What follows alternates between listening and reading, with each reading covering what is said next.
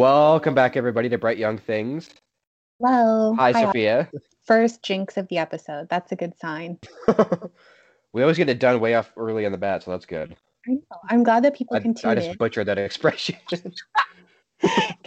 I didn't notice because I just kept going.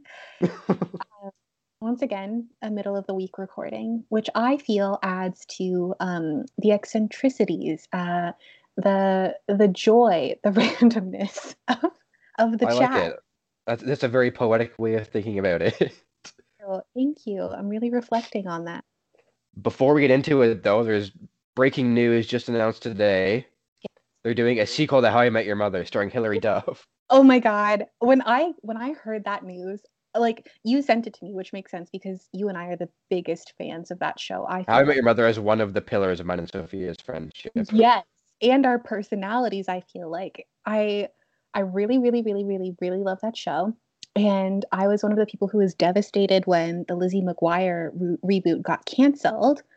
And now I'm like, it was all meant to be because now we get Hillary in How I Met Your Father. So here's the thing. Okay. I'm not a fan of this so far. What? It says it's a sequel. I don't get how it could be a sequel if it's obviously a different cast of characters. Why don't they just come up with like an original idea instead of... Here's my thing. I just trust the writers of How I Met Your Mother so much. Like they After they did that ending to you? Okay, well, not the ending. Obviously, no spoilers, but the ending has been out for like 6 years now. Yeah, But spoilers for a show that ended half a decade ago. you have to say that in the age of Netflix and like reboots and whatever. People are watching shows from all over the place. But I just feel like I trust them so much. They weave in different stories that you think like have been completely forgotten. They're going to pull this off. It's not going to be bad. So you think this is going to be like a Frasier situation? I hope not. Or no, Frasier's good though. So Wait, yes. that is what you Is there a want. reboot of Frasier that I didn't know about?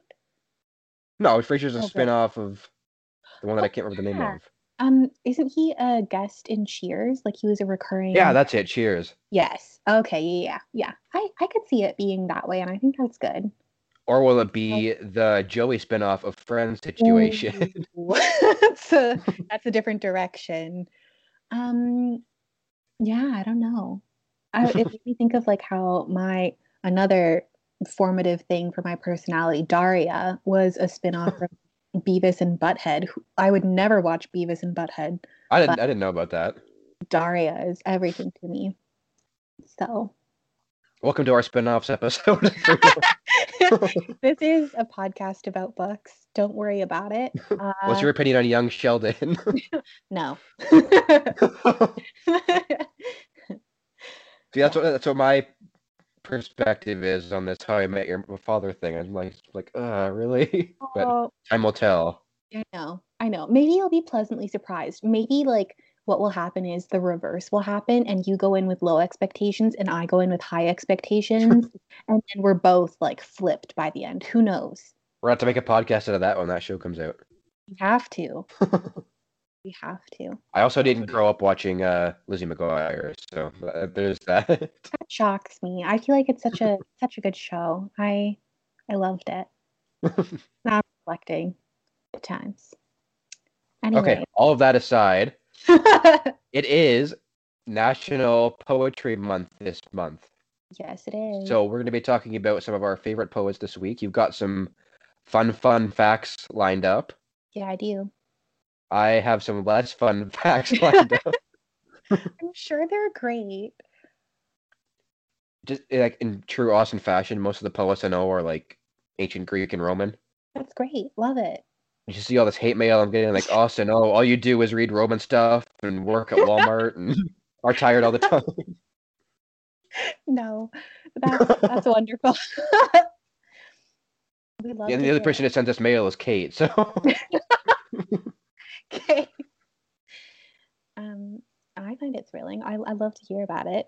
I feel like in our friendship, like you wear the professor blazer with the elbow patches when it comes to like ancient Roman Greece, and I do when it comes to romance. And if you can wear blazers with elbow patches about that, and I'll say like contemporary fiction. I'm into that. I'm into it. Sophia's all about the romance. I'm all about the romance. Oh, shots fired. I love it. Yeah. Anyway, I mean, do you want to go first, Austin? I feel like yours is going to be fun. So this week. I've been reading the Metamorphoses by Ovid, which is like a retelling of the like all the Greco-Roman foundation myths and stuff, and all their legends and heroes. Sounds interesting, but it's really long, so I haven't gotten too far through it. Yeah. And I'm also a fan of like the Iliad and the Odyssey by Homer, the Nice. Aeneid by Virgil, all that kind of stuff. But for more recent stuff, I'm less knowledgeable. How about you? Who were some of your favorite authors? For this episode, I solely focused on my girl Emily Dickinson. I'm bringing one power punch to the table, and I'll get into it later, but I'm happy with my decision. You posted today about Pablo Neruda too. Yes, I did. I love Pablo. Fun fact, Henry and I actually exchanged a lot of Neruda poetry during the early days of our courtship. Oh, Yeah. of course you. So yeah, it's a good time. I have a lot of respect for his work. So yeah. What was the one you posted today? Is It was what just did like one of Neruda his write? I don't even know. he wrote a lot of collections. So the one that I chose was just like a quote that I really love. I haven't actually read it in a book. I've read I think 3 collections of his work. Again, I couldn't tell you the title of the overall collections because they're just a bunch that have been compiled by different people. But yeah, I really like his stuff and it's just really great. I feel like when I read poetry, I don't often remember the title of one thing because it's always like a collection of them and there's like Hmm 80 titles. There's been 2 poets I've been getting into lately because I was really into Fleetwood Mac like last summer and last fall. Yeah. Joe Kate and that's what that's all I would listen to. But they had 2 songs where the lyrics were taken from like poets. Okay. So the one is called "The Dragonfly" by W.H. Davies, which is it's kind of like really peaceful and mellow. Yeah. And there's one called "Dust" by Rupert Brooke, which is Hmm. about death, and it's a little bit more somber, but it's really beautifully written. So I'd say people should check that out. Cool. Hmm. I really like that. I think it's funny that um, during our undergrad, I worked for, here we go. This is like take a shot every time Sophia references Blueprint.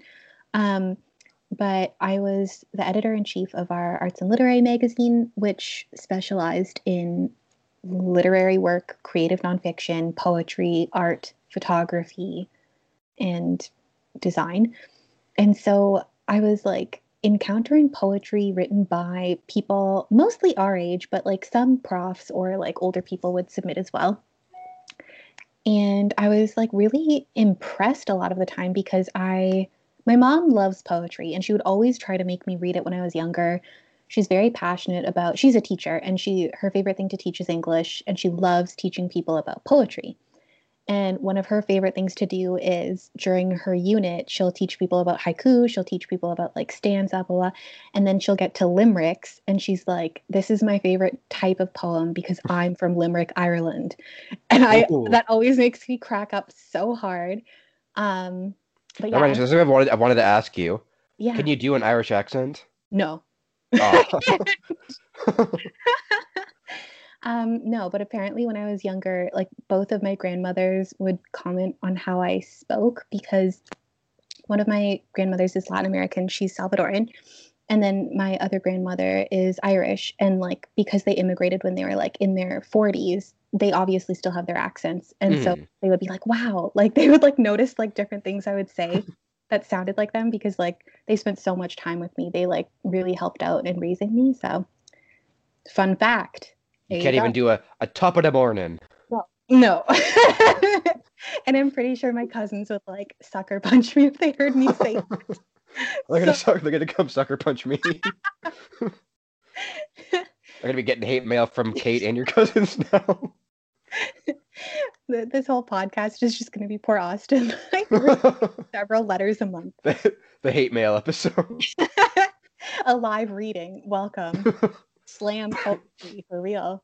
I give myself an asthma attack from laughing so hard. Sorry, you were saying your mom likes to teach limericks. Yeah. So anyway, growing up, she always bought me a lot of collections of poetry, and she really tried to get me into it.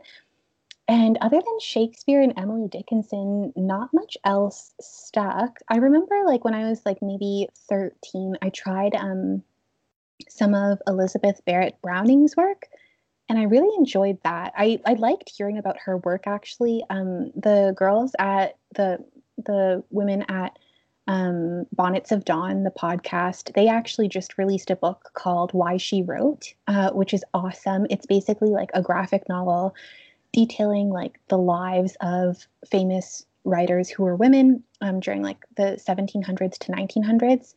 And they did a section on Elizabeth Barrett Browning, I believe. And yeah, even if they didn't, it's a great book. I'm pretty sure I remember them talking about her. And yeah, she led a really cool life too. So if you're ever looking for fun facts, I mean, yeah, It sounds that's a really good. interesting. Yeah, yeah. So before we get into the specifics, do you have like a certain favorite like genre of poetry or a certain theme? No, I think like working at Blueprint, I was really lucky in that I was exposed to a lot of different styles. So there would be like, like free verse poetry, just like different stanzas, different collections. I think what was weird was like it took me a while to get used to, like, some people wouldn't put grammar in, some people would put it in a weird way. And it was like, some of it was stream of consciousness, some of it was, and at first that was too much for my brain. Like I could not, Uh-huh. and like I didn't realize how like attached to grammar I was until it was gone. Um and like I've heard some people on Bookstagram saying that even about books that are pretty experimental with how they represent dialogue or just the narrative in general. So yeah, I think like that experience really showed me how to like show up and like separate the structure from the message. So I think that's really cool. That's cool. Yeah, I like narrative poetry more than anything else, really. Like my Nice. ancient poets that I like, a lot of their poetry is really narrative. And I Awesome. know your opinions on everyone's favorite misogynist Percy Shelley. Percy. But What an ass. one of my Sorry, favorite poems, bleep that. That was I didn't bad. even hear what you said. Okay, good, good. Say it a second time and I'll beep it twice. No, I said a mean word, but he was a terrible man. Oh, But sorry to say it, but his poem Ozymandias is one of my favorite poems. that's fair. I mean, you can be a genius and still be terrible. Like me. No, you're not terrible. Can you imagine if I said that and was like, "No, you're not a genius." Just to clarify, you are a genius and you are not terrible. That's on the Thank you, record. thank you. You're welcome. I've also wanted to read his Prometheus Unbound for a long time too. Oh, me too, actually. So I've downloaded that to my phone. That's actually based off an ancient Greek play or a trilogy of plays called like Prometheus. There's Prometheus Bound and there's Prometheus Unbound by Aeschylus. Hmm. But that Prometheus Bound has been Unbound has been lost for centuries. Oh, wow. But I haven't gotten around to reading Shelley's yet, but I want to. Nice. Yeah, I'd like to read Mary Wollstonecraft's work. That's um, Mary Shelley's mother. Ah, And she did a lot of like really cool work. And it's been in my wish list for a while, but I haven't pulled the trigger on that yet. Uh, but I will, hopefully. I just wanted to say too, going back to your days in Blueprint, I really enjoyed all those Blueprint parties, but I hate performative poetry That's fair. so That's fair. much. It's like I'm always very proud of them when they have the courage to go up there because I don't think I would. And I did enjoy it more than I thought I would because when I first started working there, I wasn't EIC. I was just a promotions manager. And I was like, wow, these people are actually going to do this. And then I saw it and I was like, you go, guys. Like I was like pumped. But yeah, it's an Remember that acquired. one guy? What was it? It was called He or Him or I something. don't know. Feels like so long ago. It doesn't get more like poetic personality, I guess, than that. I think you're right. Yeah. He had his girlfriend announce him before he came up and performed his piece. Yeah. Yeah. I've never been to slam poetry, but what I've seen of it on media that seems awful. I don't You know. sit in a dimly lit room with wearing a scarf in the middle of July with a Oh cigarette and no. I just think sit that's there and no. I don't think it's super. I don't know. I haven't been to one, but I did interview someone who's in charge of like a poetry collective in KW. And she was like really cool. She was into like different things, but who knows? I've never been to one, so I can't speak on it. But Okay, do you want to get into your fun facts? let's do it. Do you want me to go first? Sure, I don't have much yet, so I'll just be a hype man for now. Okay, I love it. Okay, so I wanted to talk about Emily Dickinson Oh because dang. I think she's fascinating. I've always Buckle really your liked. seatbelts. Yeah, that's right. Austin, this is really good hype work. I should bring you everywhere with me. um, yeah, so I put a picture on the Bookstagram this week Oh, because it she is. went there. Oh my God. Okay, I'm gonna stop now. No, that one was so good. I was not expecting that. That was beautiful. She did it. She did it, everyone. But now I can't speak without laughing. I I put a picture on the Bookstagram this week because it is the Scholastic edition of The Essential Emily Dickinson that my mom bought me from a Scholastic book order in like grade 4 or 5, and I've held on to it all these years. I loved it. And before we get into fun facts about Emily Dickinson, fun fact about me, I could recite 2 of her poems off by heart by the age of 11. That is a very fun fact. Can I you still memorize them off by heart? probably not, but I did bookmark one to read here. I don't know when I thought, like, did you ever have that thing, like when you were little, where you were like, yeah, I'm going to need this when I'm an adult. It's going to come in handy. So I better do this now to prepare. Like, I don't know when I thought I would need to recite this poem off by heart. Like, I don't know if I was thinking, like, oh, what a good party trick or like what. But I was like, yeah, this seems necessary. So I did that. I bought a phone slash address book because I knew that I would need to record. I still have it, by the way. I still have it. And I was like, I'm sure that I'm going to need to remember everyone's address and phone number. So here's my phone book. My nan had a phone book and it was infamous. It was like this thick, like audience, like 7 inches thick. You And probably knew every number and like where to find every number in there, right? yeah, yeah. And it spanned countries. Like 30% of it was like Irish people. 30% of it was like all these different numbers. And I was like, oh yeah, like when I'm an adult, I'm gonna need this. And now I'm like, oh, I still have it. One day I'm gonna use it. Don't know when. Anyway, here we go. So my facts about Emily came from Mental Floss, EmilyDickinson.net, and Reader's Digest. Love it, love it all. That's my citation. That's how I'm going to go down with this. Okay. This is really interesting because I knew some, but I didn't know all of these. Are you ready, Austin? I am ready. Emily's dad was a U.S. Senator. The Dickinson family lived in Amherst, Massachusetts, and Emily actually lived in her family house called the Homestead all her life. The Dickinsons were devout Calvinists, and basically, like, evangelical Calvinism is like one of the basic beliefs is that humans are born as sinners and must be saved with conversion. She never underwent a conversion herself, but some scholars like argue that they can see the influence of this belief in her work. I don't know how true that is, but I have heard that some of her, like the stylistic components of her poems, like resemble religious like psalms. So that's kind of interesting. Um, some consider Emily a rebel in matters of religion and social propriety. So she attended church until she was in her 30s, but she was also known to call herself a pagan. And she wrote about the merits of science over religion, which is kind of like rare in this time. Like people were Oh, still she pretty. also went there. She did. People were also pretty conservative about that. So I thought that was cool.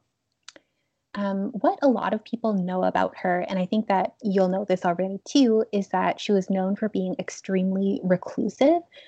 So there was a lot of rumors flying around about her eccentric lifestyle. One that I really love is the idea that she only wore white. This is fascinating. I don't know Oh, why. Um, but I love the idea that she was obsessed with seclusion. I don't know if she was obsessed with it or like she just preferred that way of life. That's totally fine. Um, that seems like a poet way of life. right? Like that's pretty artsy and like that's You never really commitment. hear of poets who are like super socialized and they always spend their night on the town. And You're right. I think you're right. maybe there is, I don't know. I don't know either. We need to make more friends with poets. Add that to the to-do list post-pandemic. Um, what if we had like a friendship like dating profile for like finding other friends and we were like, check this box, are you a poet? Plenty of poets. uh, okay, so this rumor about her only wearing white was actually disproven. One of the most famous photos that we have of Emily that I feel like everyone has seen, like either online or in books, is her in a brown dress. So there's photos going around of her in brown and black clothing, and then people believe that like the white dress rumor was perpetuated because the few times she was mentioned in letters or writings from her friends, they mention her being in white. And she also, one of her last wishes was to be buried in white. And that kind of like Hmm. cemented the rumor. And people were like, oh, maybe it is true. Apparently, at her family home, which is Oh, now a spill the museum, tea. spill the tea. That's what Americans like to do, spill tea. In the harbor. That's what Oh, I she went just. there again, everyone. And so yeah, apparently in the museum dedicated to her, they actually like one of the few or the only remaining dress that they have from her is white. So this Hmm. is probably how the rumor lives on. Just a thought. There's So one dress they have. Just like that's the only thing she ever wore. yeah, seems legit. That's how they talk about women in history. They're like, yeah, so she did this, so that's all she did, and that's it. Um, so scholars have commented on the fact that from an early age, Emily chose to restrict her social engagements. So in her late 20s, she chose to stay within her family home for the vast majority of the time, which, to be fair, who among us would not prefer to be at home? Um, I was gonna say it seems like they could seem to be thriving today, yeah, like our she probably would pandemic not. times. Yeah, yeah, that's so true. And similarly to us with our texting, Emily kept the majority of her relationships over letters. So she was up to speed with her friends, and some people said she like judged her friendships over like their capabilities of writing. I don't know how they would know that. That seems like speculation, but that's just me. Unless they have a surviving letter saying like, "You're not a very good writer. I think I'm gonna call it quits on this friendship." I gotta go. I'm ghosting you in my white. I'm just gonna go over here and haunt my house. Uh, Emily didn't get married, but her work includes passionate love poems and three love letters, now known as the Master Letters. These guys were written between 1858 and 1862, and no one knows who they were addressed to, which I think is so exciting and cool. Ooh, mystery man. Yeah. Historians have speculated that potential recipients include Samuel Bowles, the editor of a newspaper in Springfield, not bad. Her close friend Benjamin Newton, no comment on what he did. Um, or George Gold, who attended school with Emily's brother and reportedly proposed to her in the 1850s. Wild. I can't Um, imagine they would be addressed to him if she rejected his proposal. maybe it was prior to the rejection. Maybe it was like all leading Oh, up to maybe. it. And then, like, when it finally came down to it, she was like, sorry, buddy. This doesn't make good poetry. Like, this tragedy will make you stronger. It will strengthen your work. It's for the best. That's like the best breakup line someone could use. Sorry, this will only fuel our poetry careers. I gotta.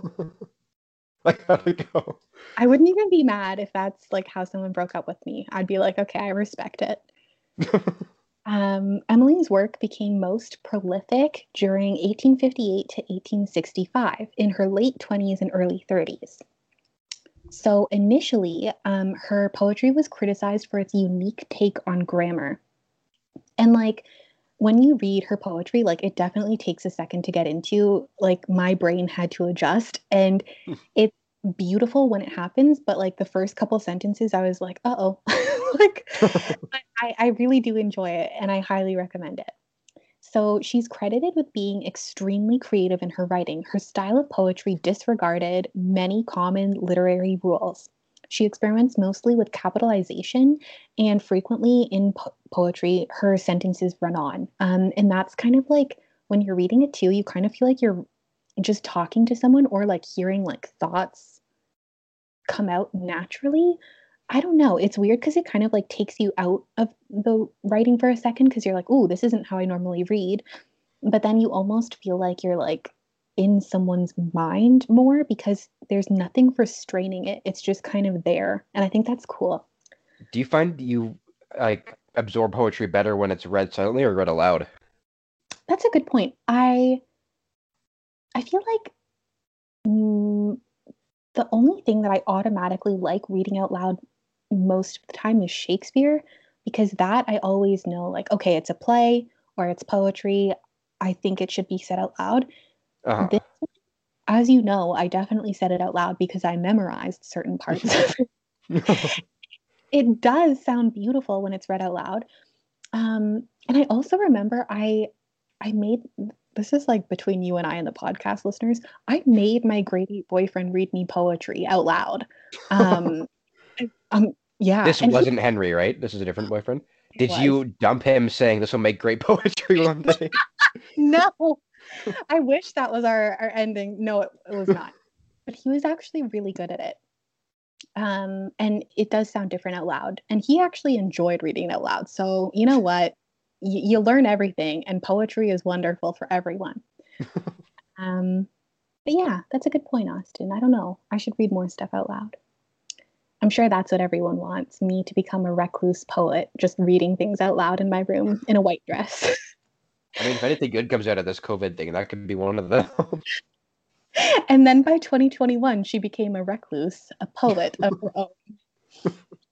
Okay, here we go. Thomas Wentworth Higginson, now that's a name, a friend of Emily's, praised her writing ability and innovation, but discouraged her from publishing her poems.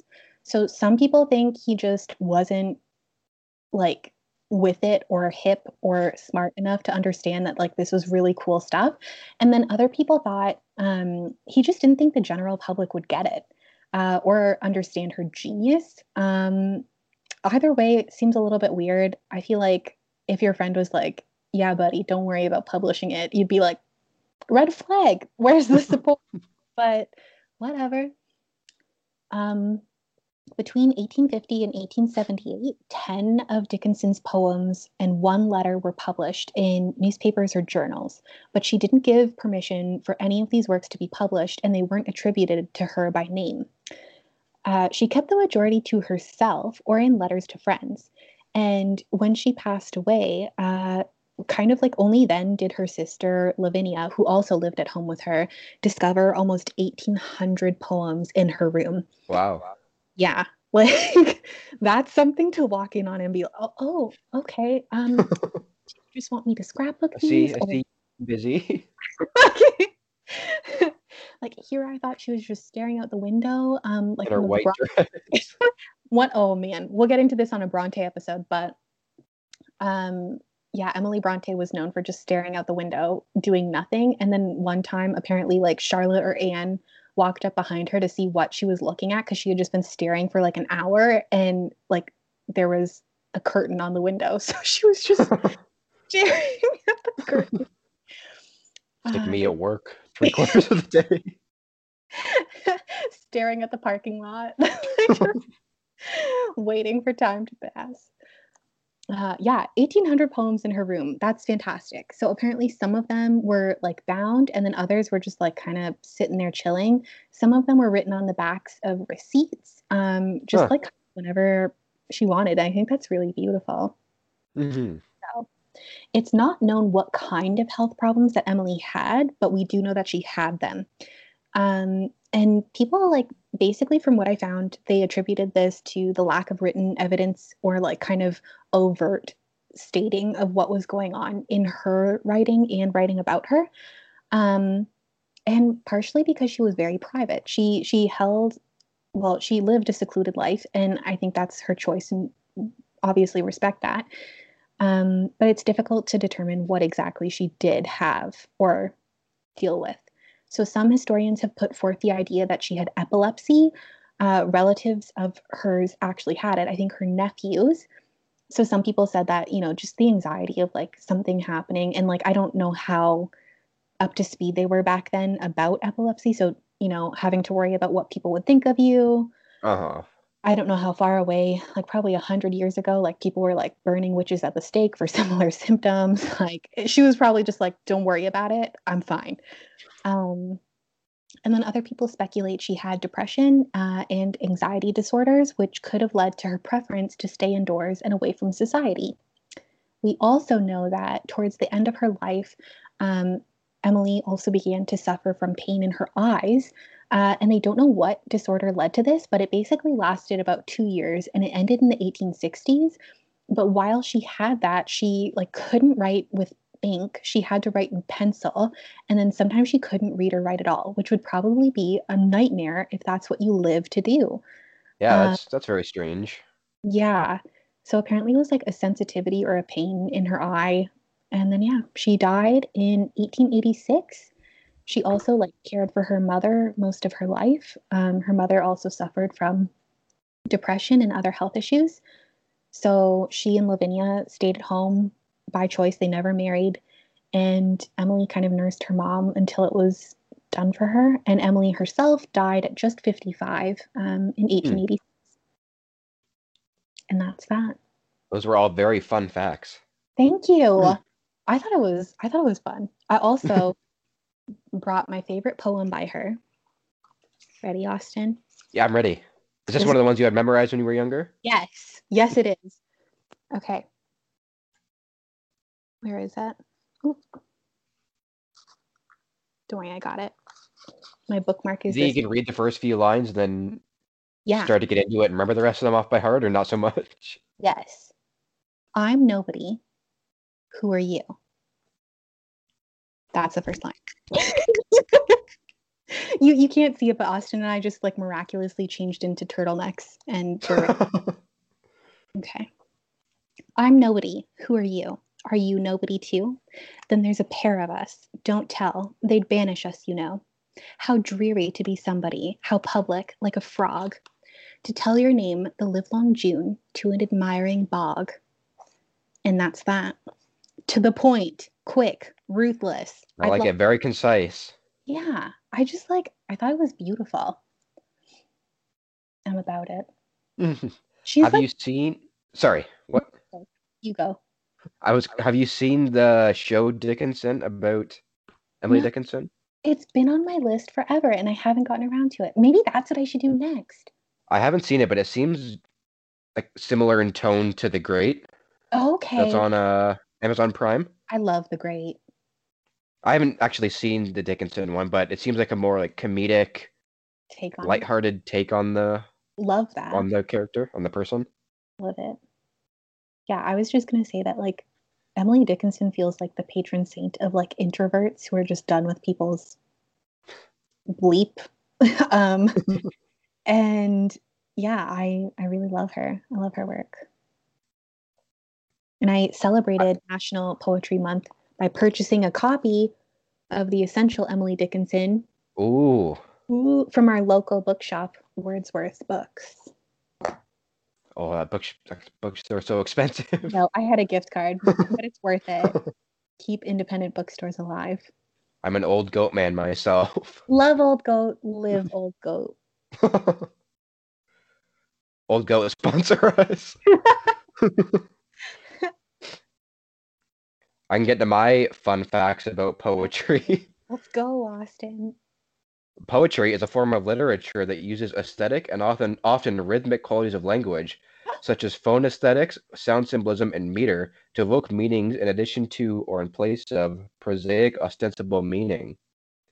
Poetry has a long history, dating back to prehistoric times with hunting poetry in Africa to panegyric and elegiac court poetry of the empires of the Nile, Niger, and Volta river valleys.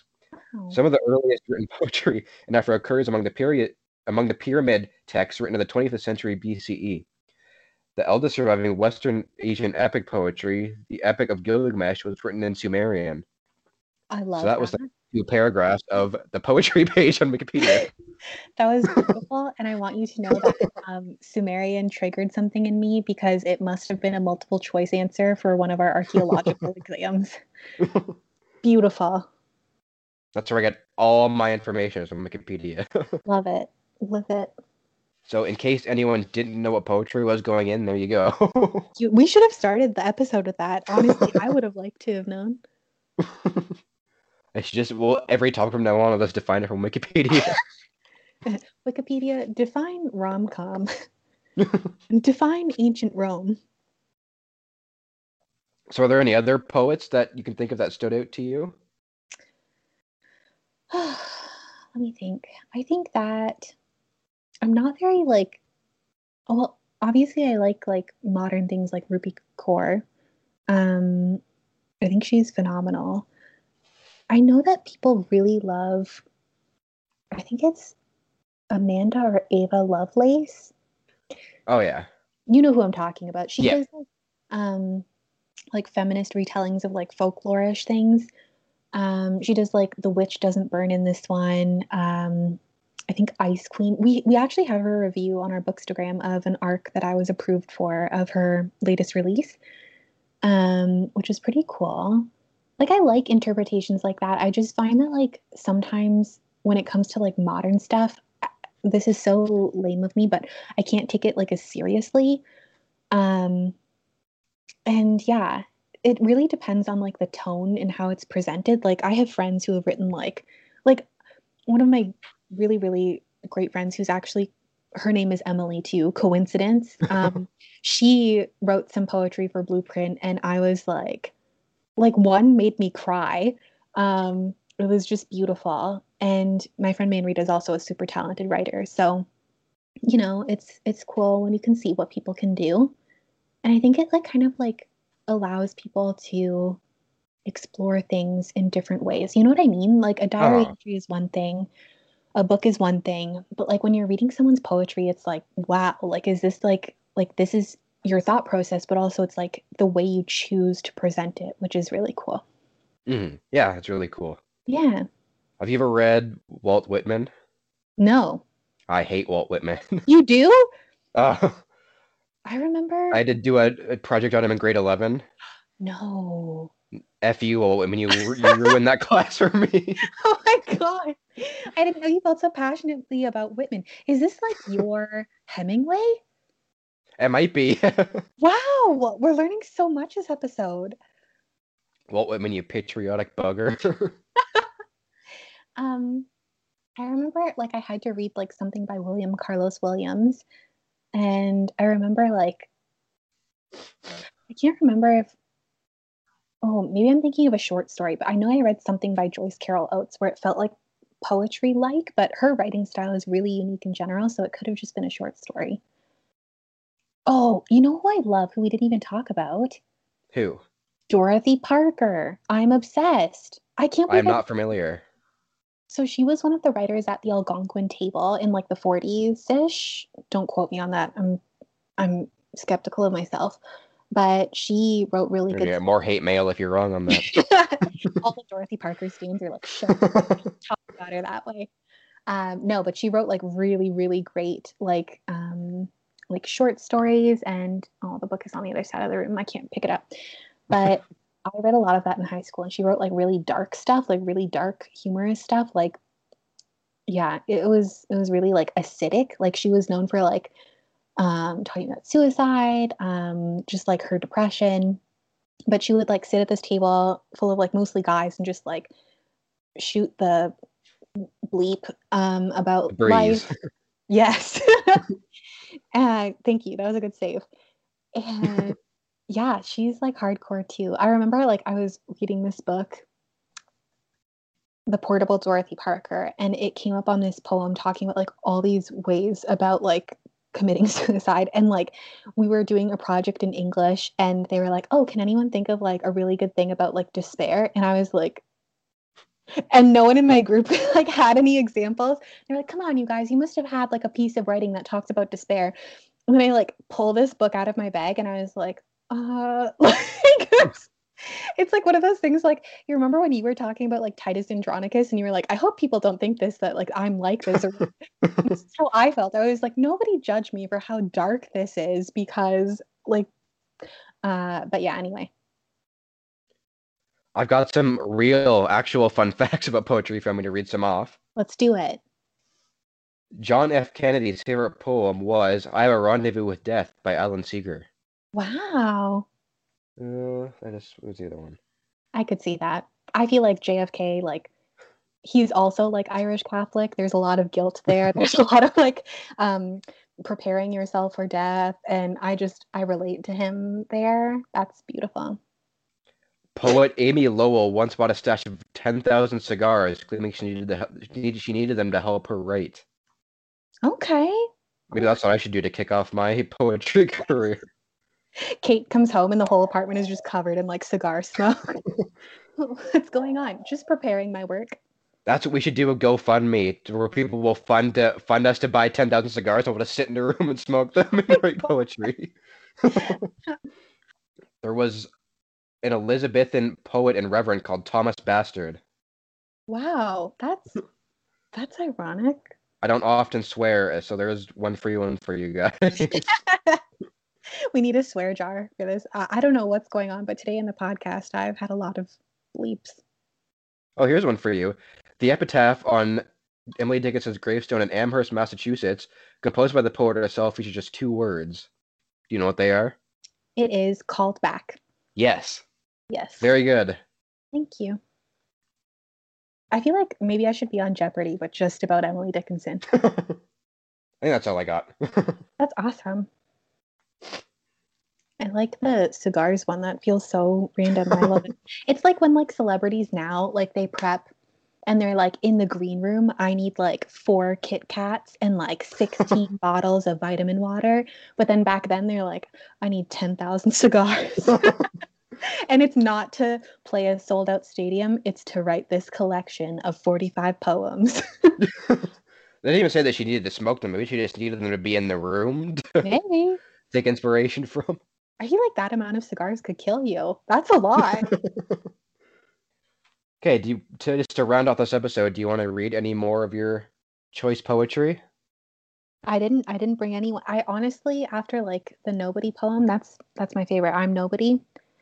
I highly recommend that if you can, give poetry a try.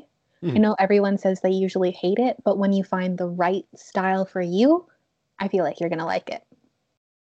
I can read the first 2 stanzas of the one I was talking about before, Dragonfly by W.H. Davies. I'd love that. Fleetwood Mac wrote a song about it, or Cool. based off the lyrics, so it's going to be really hard to say the lyrics and not sing along to the You song. can sing it. This is a safe space. Okay. Now, when my roses are half buds, half flowers, and loveliest the king of flies has come, it was a fleeting visit, all too brief. In 3 short minutes he has seen them all, and rested too upon an apple tree. There his round shoulders hummed with emeralds, a gorgeous opal crown sat upon his head, and all those shining honors to his breast. My garden is a lovely place, thought I, but is it worthy of such a guest? That was beautiful. But it's like the tone of that one just seems like very mellow and peaceful, and Yeah, that's deep. I like it. it What goes song on for a bit longer, but does it? What song did they base off of this? it's actually called Dragonfly as well. Oh my gosh. Okay. That's awesome. Hmm. I love that. Okay, so I think that brings this episode to a close. Here we go. Happy National Poetry Month. I hope you try at least one poem this month just to see, just to adventure. Everybody's got to have one favorite poem. Yeah. And you should Even be if able it to was, recite it. I once knew a man from Nantucket. And then, like, like when the pandemic is over and we're all at dinner parties, we can just recite them. I'm sure that's a useful adult life skill that we all need. Oh, just one more thing before we close. Have you ever written any poetry yourself? This is a safe space. I'm making like crazy eyes at Austin. Yes, I have. Um, yes, I have. And we're never gonna. It's like the fan fiction. We're never gonna talk about it. If you want to have access to Sophia's poetry, subscribe to our Patreon. Oh my god, that is never seeing the light of day. Okay, can you give me some details at least on this poetry? I'm pretty sure at least one piece was actually published in Blueprint, Okay. which is kind of crazy that I did that thinking back to it. But you know what? That's what university is for. Just experimenting with poetry, not smoking 10,000 cigars and living your best life. That's how it goes. That's what we should go to a slam poetry thing and we'll just bring 10,000 cigars with us. Roll up. Yeah, that's wonderful. Yeah, that'll make us friends. What do you mean? We heard all poets like these. Okay, that's all for this week then. Yeah. See you next week. Thanks for listening, everyone. Hope you're all staying safe. Yeah. Happy 2021. We're making it through. We're going to be fine. And happy Poetry Month, everyone.